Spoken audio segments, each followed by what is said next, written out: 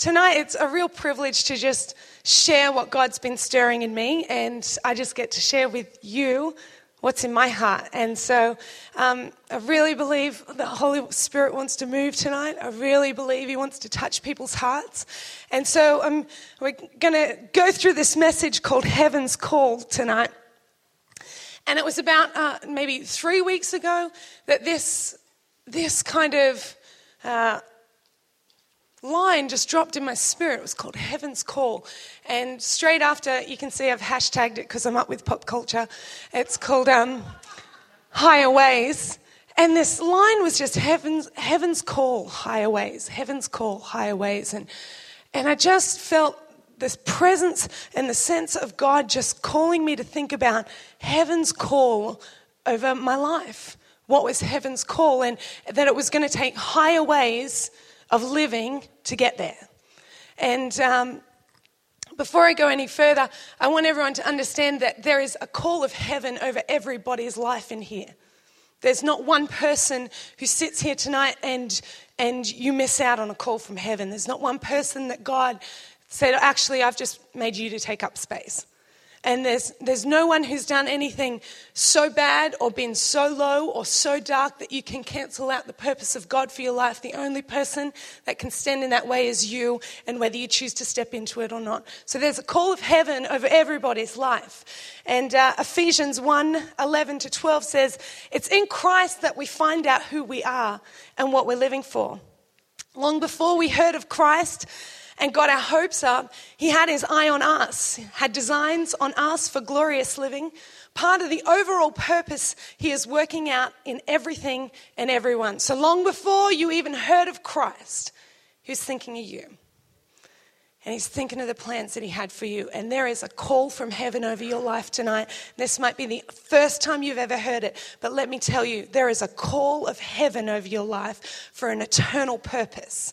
And it is God's will that you would walk that out and live that victoriously. And so to expand on that a little tonight, we're going to look at two guys, and they're going to help us through the Bible. And it is Elijah and Elisha. Annoyingly similar, I know. Very, very sorry about that. But here's the trick. If you think of Elijah, the J comes before the S in the alphabet. So Jah is the old guy and Shah is the young guy, okay? So let's all work with that, and we got that. All right, so who is Elijah? Elijah is a prophet of God in the Old Testament, and he's an incredible man, and he had monumental words for Israel, and he did many miracles. He was the prophet of God for Israel in this time. And you find his story mostly in 1 Kings, crosses over into 2 Kings as well a little. But and he was the prophet of God. And then we meet this other guy who's Elisha. And we're introduced to Elisha, and there's not really a lot to see. He's in the Bible because God has revealed to Elijah, old guy, that Elisha, young guy, was going to take his place. And so Elijah sets out to find this guy, Elisha, and when we find him, there's not much to see. He's just, you know where he is? He's plowing in a field. And Elijah walks past, and he gets this thing, which the Bible refers to as a mantle, but you can think of it like a cloak or a coat or something. And he walks past Elisha, and he throws his mantle over him and keeps walking. And in that moment, Elisha had a choice. Do I follow, or do I think, sweet, new coat? What's happening here? And so Elijah, who'd been told by God, that's the guy who's going to take over and be the prophet of Israel. There was no stopping and talking about it. Elijah didn't go, I've got a proposition for you, Elisha. Prophet, what do you think? And there was no talking about it. There was no discussing what the future would look. He just walked on. And in the story, we read that Elisha actually went and took all his plow tools and he burnt them. He's like, all right, none of this old life is going to be worth anything to me anymore, because I've seen and I've felt the weight of the call of God upon my life. And so he walks on, and you would think, wow, I wonder what happened next. What did they do that night? Like, what miracles did they do that night? The next day they would have done some insane prophecy thing. But what really happened was not a lot. We see, if we read on, we see that Elijah actually goes, I'm just going to take that mantle back for a little while. He didn't take the calling back. No one can take the calling of God off your life. He took the weight and the anointing that was in that mantle, because if we get the anointing and the power of our destiny before we have the maturity, the spiritual maturity to carry it, then we'll squander it because we'll think it's about us when it's all about Jesus. And so for the next 6 years, we don't see much of Elisha. We see a few miracles, not too great. But 6 years, this guy was called to be the mouthpiece of God for Israel, and he's silent for 6 years. And you know what he was doing? He was doing what God asked him to do then and there. And so often we see a little glimpse of the destiny, or we see that there's a dream that sparks in the heart, and we see what's next, or we see a little bit of the call of heaven. We get this sense of, yeah, that's where I'm going. And we want to skip right there. We want to skip over what God has for us now and get right there because we're so excited about it. But you know, the thing about calling is this. What you do now and how you do it is the most important thing in determining what will God give you next.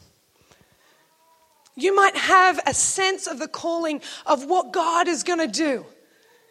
I'm going to plant a church one day, or I'm going to run a business one day, or I'm going to have a family one day. But what is God asking you to do now? Right now. So don't rush the season you're in, because even if it's mundane, even if it's trivial, I can imagine Elisha would have just been doing pre-prophet stuff. Day in, day out. When do I get to wear the coat again, Elijah? Imagine if every time you read in the Bible, okay, Elijah performed a miracle, God was glorified. And we read straight after, and Elisha complained annoyingly that it wasn't his turn yet. And how often we do that to God. We see God moving outwardly in someone else's life, and we just think, oh, when is it my turn, God? When's it my turn? And I believe God's answer to that every single time is, it is your turn. It's always been your turn. Your turn's just wrapped up in a little thing called obedience. Because you might see an outward working of God in somebody's life, and you never know the cost that it got to get there. And you might have caught a glimpse of heaven's call over your life. Might be to be, I want a wife, God. I want to be a really good husband. Maybe God's asking you to deal with the lust that you have now.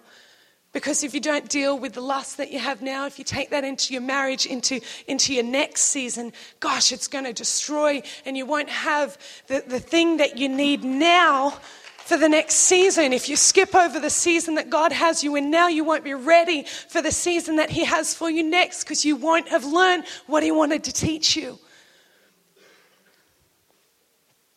So 6 years on, we see Elijah and Elisha taking a walk. And I went through a whole heap of sermon titles today. One of them was The Last Walk. Thought it was a bit depressing. So I declined on that one. Anyway, so we've got a fair bit of scripture just to read here. And it'll be on the screens for you, but we're going to take up in 2 Kings 2. And we see Elijah and Elisha taking their last walk together. So 6 years they have spent together, and Elijah has taught him the word and taught him the ropes and taught him how to be faithful to the call that God has on his life. And do we have it there, or have I done something wrong? I'll start reading. My time is limited. Okay, when the Lord was about to take Elijah up to heaven in a whirlwind, Elijah and Elisha were on their way to Gilgal. Elijah said to Elisha, hey, stay here. The Lord has sent me to Bethel. But Elisha said, as surely as the Lord lives and as you live, I will not leave you. So they went on down to Bethel. When they got to Bethel, the company of the prophets at Bethel, that means a group of prophets at Bethel, came out to Elisha and asked, hey, do you know that the Lord's going to take your master away from you today? Yeah, I know, Elisha said, so be quiet. So Elijah said to him, stay here, Elisha, stay here. The Lord has sent me to Jericho. And he replied, as surely as the Lord lives and as you live, I will not leave you. So they went to Jericho. And the company of prophets at Jericho went to Elisha and asked him, do you know that the Lord's going to take your master away from you today? Yeah, I know, says Elisha, so be quiet. Then Elijah said to him, well, stay here. The Lord has sent me to Jordan. And he replied, as surely as the Lord lives and as you live, I will not leave you. So the two walked on. In this passage, we see demonstrated for us one of the determining factors between people who follow heaven's call on their lives and those who don't. And it's this. They stop when comfort is offered instead of continuing in the call. 3 outs Elisha was offered. 3 outs. Stay here, Elisha. Honestly, it's a nice town. You could set yourself up. You could love God in this town. You could attend church in this town. You could do your pre-prophet stuff in this town. Stay. I'm going to walk on. They get to the next town. You know, it's too much hassle. Stay here. This is a nice town too. And 3 times, it's like Elijah was saying, are you sure? Are you sure you're ready for this? Are you sure you could stay here? It wouldn't be wrong. And you know what? If you never walk into the destiny God calls for you, you know what? You can still love God. You'll just live at a lower level of satisfaction in any spiritual area of your life. You'll always have that nagging of, I don't know, it just doesn't make sense. I feel there's a call to more. And there's a story in Luke 9 where we see 3 people question Jesus. And it's very similar that there's 3 outs on the way for Elijah and Elisha's walk. And here we see Jesus and an enthusiastic crowd. And Jesus must have been cool as he was, but everyone was really excited around Jesus. And one guy yells out and he says, hey, Jesus, I will follow you wherever you go. And then Jesus turns around to him and he says, well, the Son of Man has nowhere to rest his head. Meaning, I've got no security in this walk. I don't know where I'm going to be tomorrow. And in the Message version, it's actually, he replies, he says, well, are you ready to rough it? And you see, he kind of backs off. The next guy yells out, and they're enthusiastic. Don't get me wrong, they're enthusiastic. Master, I'll follow you wherever you go. And then Jesus, and he says, but first, let me go and bury my father. And most people think Jesus is really harsh here. And when he says, you know what, let the dead bury their dead. I'm in the life business. But if you look, Bible scholars would tell you that the tradition is that the firstborn was to bury the father because they'd get the double inheritance.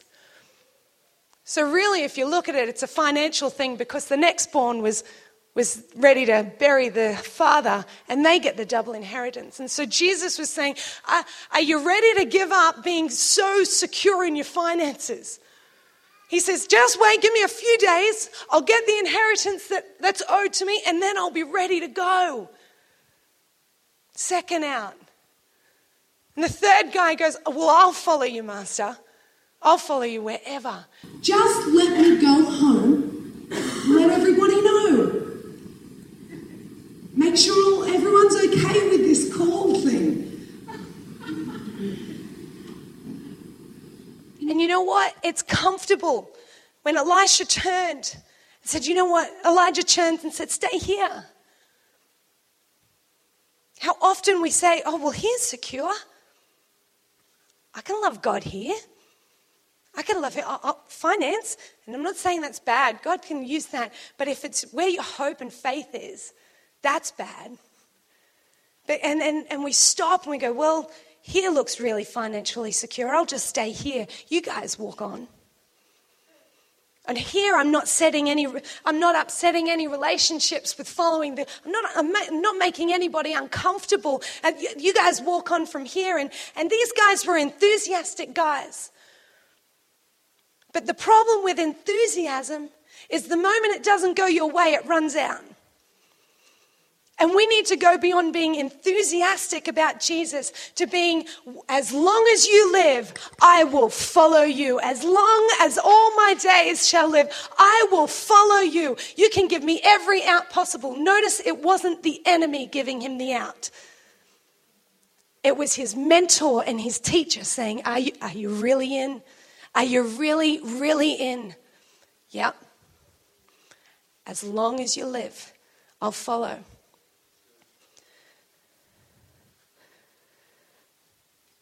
We find these two guys and they walk on. And it reads in verse 7, 50 men from the company of prophets went and stood at a distance, facing the place where Elijah and Elisha stopped at the Jordan. Elijah took that cloak and he rolled it up and he struck the water with it. And the waters divided to the right and to the left. And the two of them crossed over onto dry ground. When they had crossed over, Elijah said to Elisha, tell me, what can I do for you before I'm taken from you? And he said, let me inherit a double portion of your spirit. You see that heaven's call is all about building the spirit in you, not the stuff around you. Let me inherit a double portion. And he says, oh, you have asked a hard thing, Elijah. Yet if you see me when I'm taken from you, it will be yours. Otherwise, it will not be.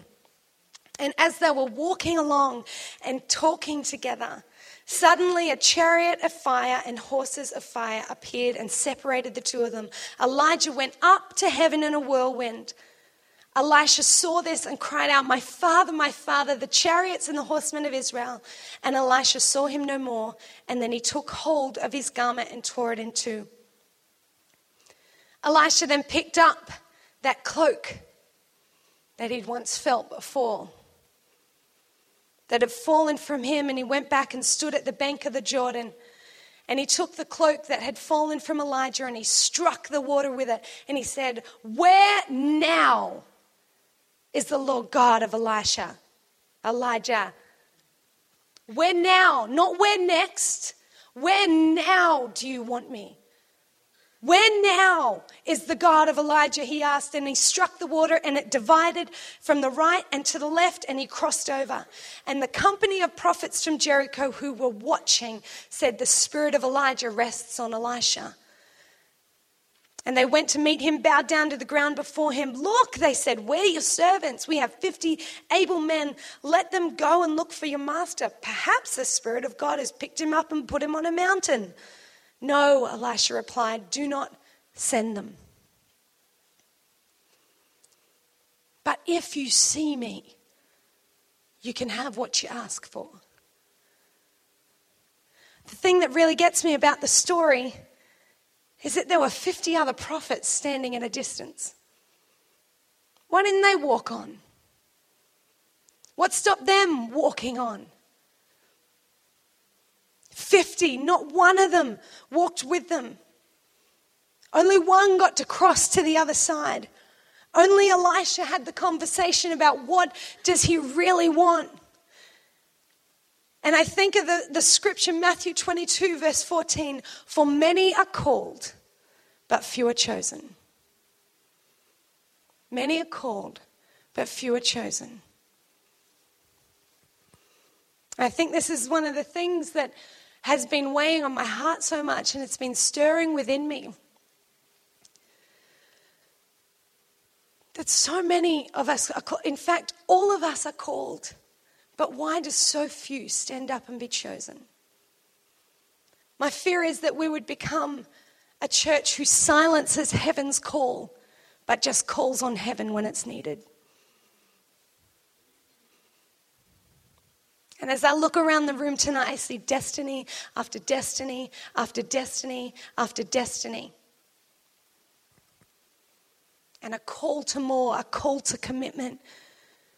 Not to stop in the comfort zone. And when the voices say, do you know how hard this is going to be? You can say, yeah, quiet. I'm walking on. I am walking on. And it was his fellow prophets who chastised him, said, hey, do you know that your master's going to go today? I broke down in tears when I read that they were walking and talking together and then he was gone.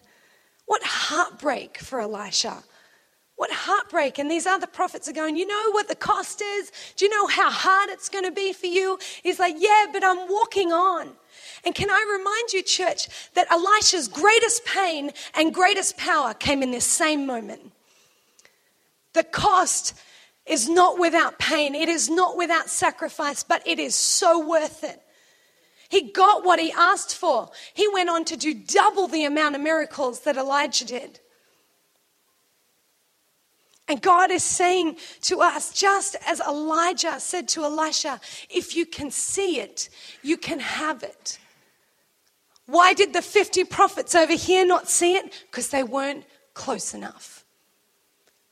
You got to stay close to the master. You got to stay close to the one that you're following. You got to stay close to hear his voice, that you could in the walk zone and in the talk zone and not at the distant zone to see, oh look, the Spirit has fallen on that person. We'll serve them. Serve the living God who calls you. A heaven's call is upon you. Don't stand at a distance and watch anymore. Go, God, yeah, it's my turn and I am willing to walk on. I'm willing to walk on. And I sorry if I feel there's an urgency about this. I really do. I feel an urgency in my spirit. Because even though no one can take your call from you, remember the story of the talents, the 3 talents. One guy was given 10, one guy was given 5, and one guy was given 1. And the master went away and he came back and, sorry if I'm making this too small for you, but it's not in my message, but I just want to say it. And he says, what did you do with what I gave you? And the guy who was given 10, he said, well, I doubled mine. And he said, well done. Well done. And to the 5, he said, what did you? He said, I doubled mine. And it didn't matter that this guy had 20 and this guy had now 10. They got the same praise because they were both obedient. It doesn't matter whether your call is seen or unseen. It matters whether you're obedient. And to the one who he said, I gave you 1, what did you do? He goes, well, I did nothing. He took that 1 and gave it to another. Do not think that the call of God does not walk by, because God wants to do something in this generation. He will not wait. He will give it to someone else if you won't be obedient to what he's calling you to do. He will give it on. He will give it on. And there is an urgency in my spirit that we would not stop at the comfort zone anymore.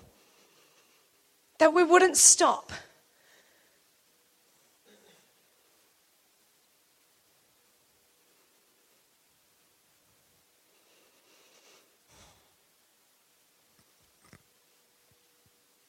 It's very quiet in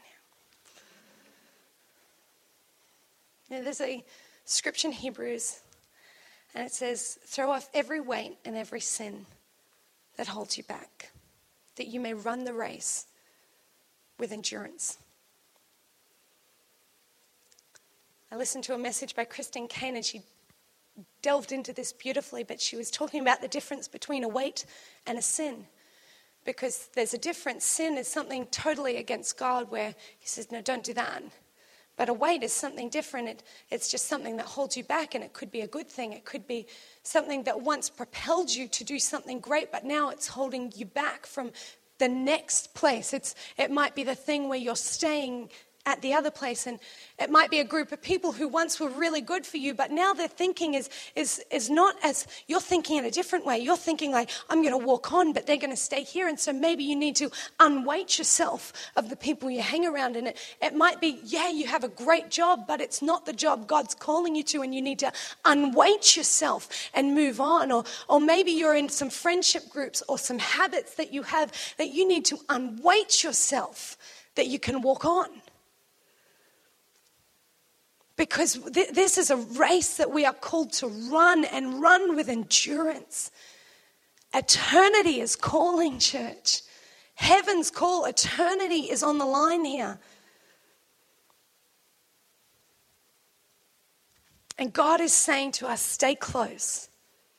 Don't give in.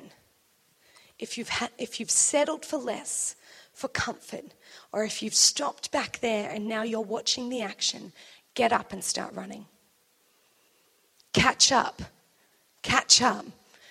Elijah did not wait. Elisha had to catch up to get the call of God. Catch up, church. And if the band would come, or just Reese, where are you? If Reese, you would come.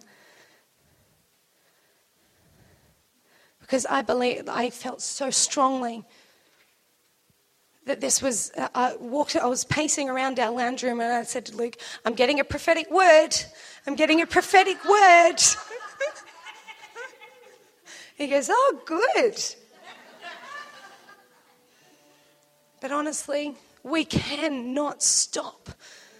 Walk on, church. Keep going. As long as you live, as long as you keep calling me, God, I'm going to keep walking on. And if it's do the thing that God's calling you to do now. Don't try and skip over what he's teaching you, what he's stretching you, what he's trying to pull out of you. He's refining you. Stay close. Stay close in the walking and the talking zone. And if you need to ask for forgiveness tonight, and if you need to catch up tonight, I really want to pray for people who do. Because it's urgent. It's urgent. Heaven is counting on us. Amen? So if you'd like to stand, nailed that for time.